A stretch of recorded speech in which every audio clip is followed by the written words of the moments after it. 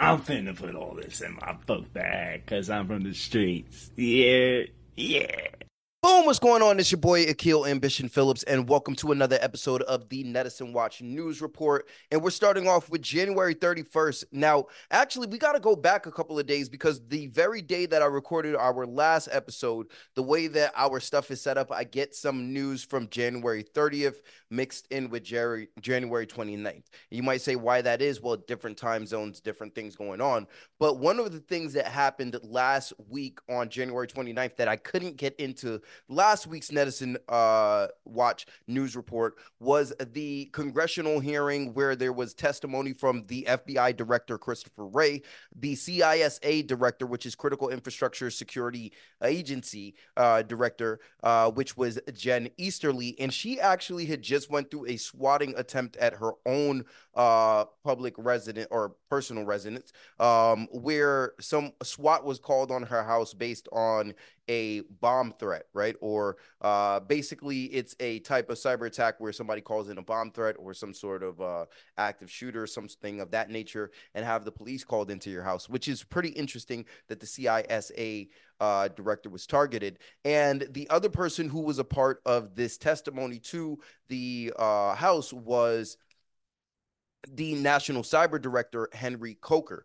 Now, these three heavy hitters in the cybersecurity industry went ahead and said how there is a credible cyber threat in the CCP. That's the Chinese Communist Party. And they have the date 2027 circled on their calendar. So we are preparing to rebuttal from that 2027 date. Now, if you know anything about the way that the Chinese Communist Party does their thing with war and threats of cyber attacks, what the thought process is, or the prevalent thought process is that they may be trying to make a move on Taiwan in 2027, and that the preemptive cyber attacks that are seen around the United States critical infrastructure, or the set up for said cyber attacks, are there solely as a response to those issues. So very interesting stuff going on there. Now, there was also some additional things mentioned, such as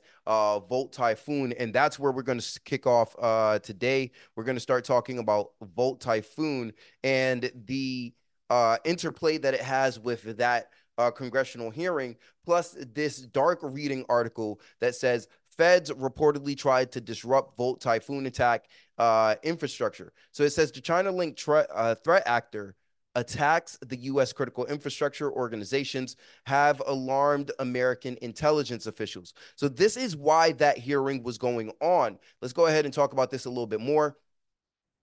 It says the U.S. government, in collaboration with private sector stakeholders, has been quietly working to disrupt the attack infrastructure of Volt Typhoon, a dangerous China-linked threat group associated with numerous attacks targeted at the U.S. infrastructure or U.S. critical infrastructure since at least mid 2021. Now, one of the things that our legislator and that collaborative government agency got right was they didn't blame the Chinese people. They blamed the Chinese government. The FBI director, Christopher Wray, was really on point to say that it's not the fault of Chinese Americans who have been contributing to the fight for diversity, freedom here in the US, but it is the fault of the Chinese government that brings the people into their petty squabbles. So you are going to be able to find that article posted down below, right? And as always, fuck you, goddamn Pooh Bear looking motherfucker, just attacking people's freedoms. Why you don't want people to be free, huh? Why you don't want people to be free? Have you ever thought about that? When you sit down in your chair at night with all of the tea in China, do you ever ask yourself, why don't I want people to be free? Sad, sad. Now let's go ahead and continue on, right? These are just jokes, of course. Let's talk about Cactus ransomware and the strikes. Says Cactus ransomware strikes Snyder Electric. So Snyder's sustainability division, which provides software and consulting services to enterprises, was felled by cyber criminals in mid-January. So Snyder Electric has fallen victim to a cyber attack affecting its sustainability business division, right? Let's go ahead and read a little bit more into this one. Says Snyder Electric is a world leader in industrial manufacturing, be it equipment for industrial automation or and control systems, building automation, and energy storage.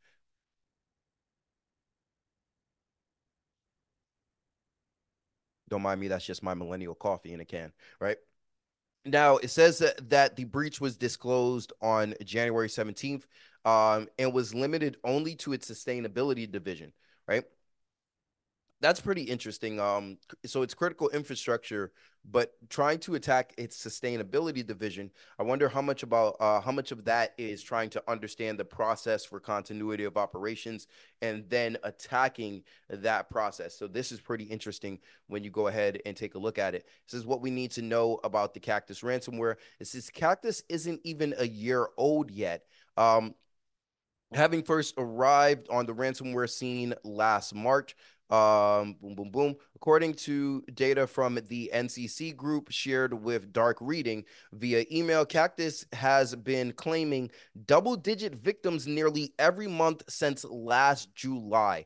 Its busiest stretch thus far has been from September when it took 33 scalps, in December 29 and in December 29 scalps, making it the busiest group, the second busiest group during that period, behind only Lockbit. And for those of you who don't know, Lockbit 3.0 is the go-to when it comes to ransomware. Very interesting stuff here. Let's go ahead and see what else we have. There is mention of a white paper associated with this paper or this particular article. Again, that is Cactus Ransomware Strikes Snyder Electric, written by Nate Nelson from Dark Reading. Go check that out. They do have a white paper attached. Let's go ahead and dive down a little bit further.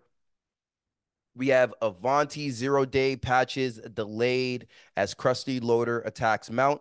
I think we talked about Krusty Loader a little bit before, so I'm not going to go back in. And that Krusty Loader one is mentioned several times, but here's one that I do want to talk about. It says the SEC won't let CISOs be, right? So let's talk about that one because look, they really are kind of stretching it. During that congressional hearing, Jen Easterly, the CISA director, was made it a point to make sure that we heard how many times she said, "Hey, it's the fault of software manufacturers." So when she kept saying software developers, she wasn't actually talking about the programmers and the full stack developers. She was talking about the manufacturers of the software and how they're building this unsafe software. Boo hoo and baha bunk, right? But it's much more complicated than that. I'm not criticizing her. Obviously, who the fuck am I to judge, right? But what I am saying is that it would be short-sighted to not mention how culture is what comes into play here, right? And you might be saying, what do you mean, Akil? Here's the thing that the United States culture is based on a consumerism, and consumerism is based on instant gratification. So if you go to the consumer and you say it's going to take 8 weeks, they find another quote that says it's going to take 6 weeks. And now you have to find a way to beat out that 6 weeks, making your process 4 weeks long, which is half the amount of time. What do you think gets cut out in order to meet the consumer expectations? So this is a problem of consumer culture. So when the SEC, which has been making the news for the 96-hour breach notification law that is recently been pointed out, that's not a problem. 96 hours, not that big of a deal, right? But going after CISOs who run security organizations, I know the expectation is that these guys have a better handle on security, but it's a lot more complicated than just kind of arresting a guy with a C in his title, right? CISO, the Chief Information Security Officer, doesn't make them the Chief Executive Officer. And why are these guys the only guys that are going to jail? When you explain that one to me, then it'll all make sense. But let's go ahead and try to make sense of it, right? I'm not standing on one side versus the other. So let me see if I can try to make sense out of this side. It says the SEC isn't giving SaaS a free pass. Applicable public companies known as registrants are now subject to cyber incident disclosure and cybersecurity readiness requirements for data stored in SaaS systems. Ooh, as much as I was just complaining, this does definitely open up a arm for my entrepreneurs out there. If you are a cybersecurity professional, what this means is that your VCSOs, you guys that are doing your virtual CISOs as a service roles, you definitely have a lot of meat to pick off of this bone. They're talking about CICD and how these processes have been attacked pretty frequently. And I was just listening to another news, well, I don't even think it was news. I think it was a bug bounty program talking about how to attack CICD, and it talked majority of looking for like things like Jenkins or those sort of things. So let's see what this article mentions about it here, and then we'll move on. It says the breach of Circle CI, for example, meant countless enterprises with SaaS to SaaS connections to industry leading CI/CD tools were put at risk. The same holds true for organizations connected to uh, Kulik, Sense, Okta, LastPass, similar SaaS tools. Okay, so this is really talking about supply chain attacks as they apply to our software supply chain. Definitely an article to check out one more time. That's the SEC won't let CISOs be, right? Let's go ahead and keep pushing. Here we have Telegram Marketplace fuels phishing attacks with easy to use kits and malware. Ooh, let's go ahead and check that one out. Telegram is selling easy to use tools. There's a nice little ransomware, not ransomware, but phishing money graphic here where you have $230 spent. Will go ahead and get you 100,000 emails sent, and that will get you at least two emails, or basically they're saying $230 spent could make you $2,300. This is something that I'd be very interested in breaking down with somebody who does financial analytics for marketing and seeing what their opinion of the profitability of cybercrime is. If you look at this one here, it has emails sent, inbox reach, links clicked, the details entered, valid details, and sellback. So it's creating like this digital crime funnel. And it's really interesting if you've studied marketing at all. So definitely check out that article. It's Telegram Marketplace fuels phishing attacks with easy to use kits and malware. Let's go ahead and read a little bit further. It said in April of 2023, Kaspersky revealed how phishers create Telegram channels to educate newbies about phishing, as well as advertise bots that can automate the process of creating phishing pages for harvesting sensitive information such as login credentials. Yeah, so cybercrime automation, folks. It's only a $10 trillion annual problem, or approaching $10 trillion annually. Let's go ahead and automate it, because Lord knows cyber criminals are wasting too much time doing things manually. Who wants to actually steal the old way when you can just get a bot to do it? You fuckers, right? You dirty fuckers, right? Stop stealing from people's grandmas, right? Now let's go ahead and push on. What's our next article going to be? Uh, mm, Recognizing security as a strategic component of business. If you don't get that by now, we're just going to move on. Recognize security as a strategic component of business. Sounds like a good article, but we're just going to move on just because I don't feel like that should be the thing we focus on here.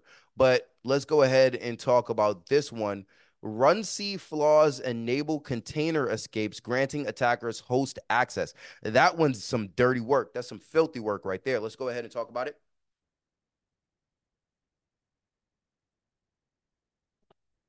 So we have four CVEs, that's common vulnerabilities and exposures. That's 2024 21626, 2024 23651, 2024 23652, and 2024 23653. All four collectively dubbed the leaky vessel common vulnerabilities and exposures, and were released by our cybersecurity vendor SNCC. So you have if you have their automation CI/CD tool that's checking your repository, then you're in good shape there, right? Now, what this does is it gives us an ability to go ahead and pivot out of our containers into an environment that isn't so locked down. I want you to imagine application cell containers like individual cells in a prison, right? Those individual prisoners have their own bathroom, their own kits, and all of the things that they need. But imagine if one of those prisoners stole the keys from the guard and could go to any other prison block that they wanted.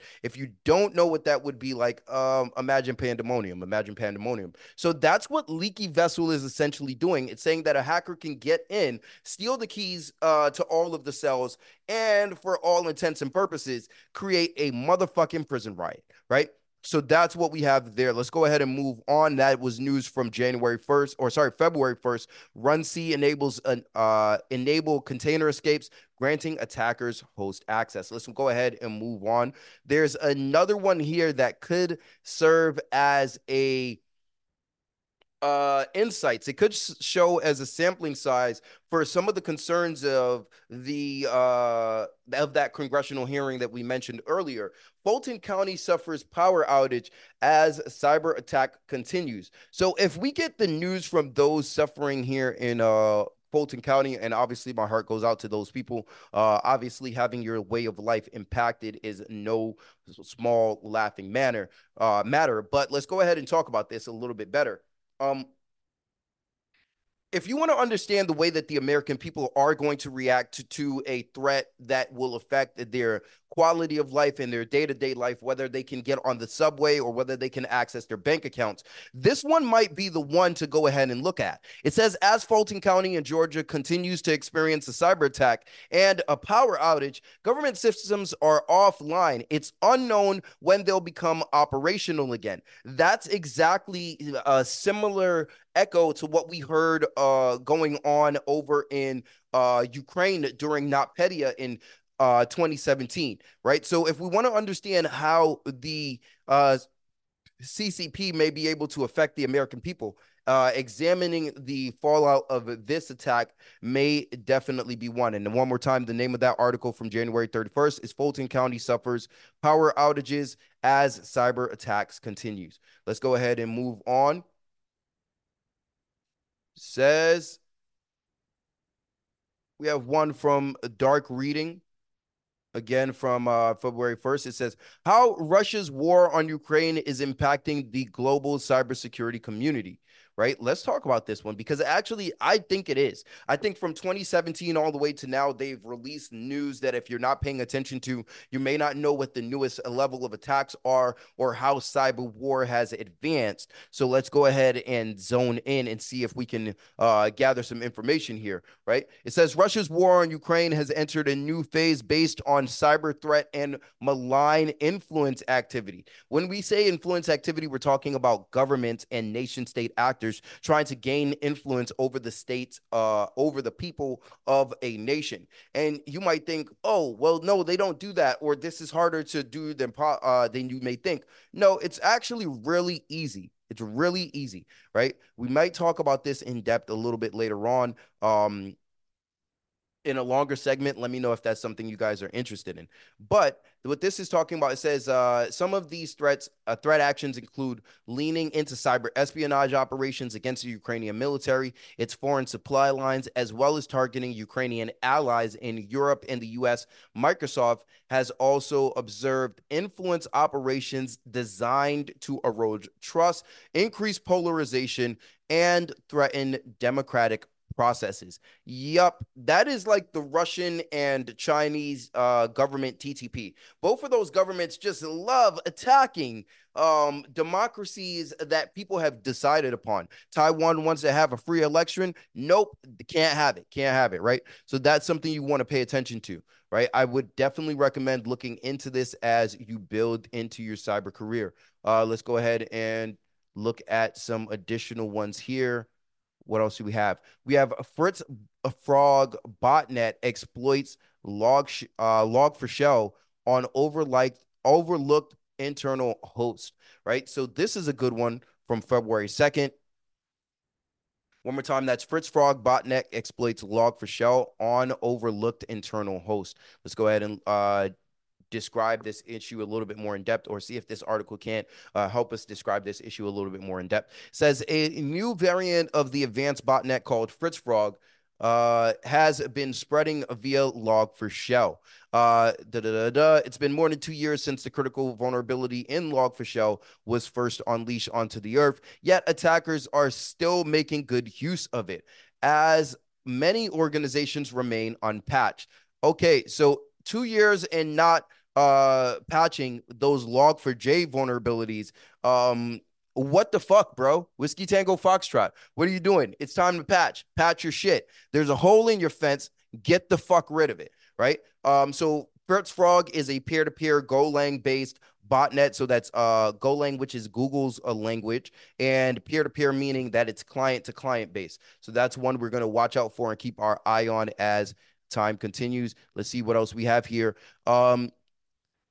You know what? We can close out with something a little bit more hopeful. So I'm going to leave that article for last, and I'm going to jump to how APT 28 is still using NTLM attacks to go ahead and get their way into organizations. So NTLM has been since retired by Microsoft, but I said this previously. This is going to open up a long time before we don't see any attacks on NTLM. So do keep those NTLM vulnerabilities in mind. So that's APT 28, which is a Russian threat actor, is actively targeting high value organizations with NTLM relay attacks. Now, on a brighter note, we can leave it on a brighter note. Gen Z, right? Shout out to Gen Z. Those guys and their expectations are coming into the market, and they are changing the way that we're looking at operational technology. And that operational technology is basically IoT, right?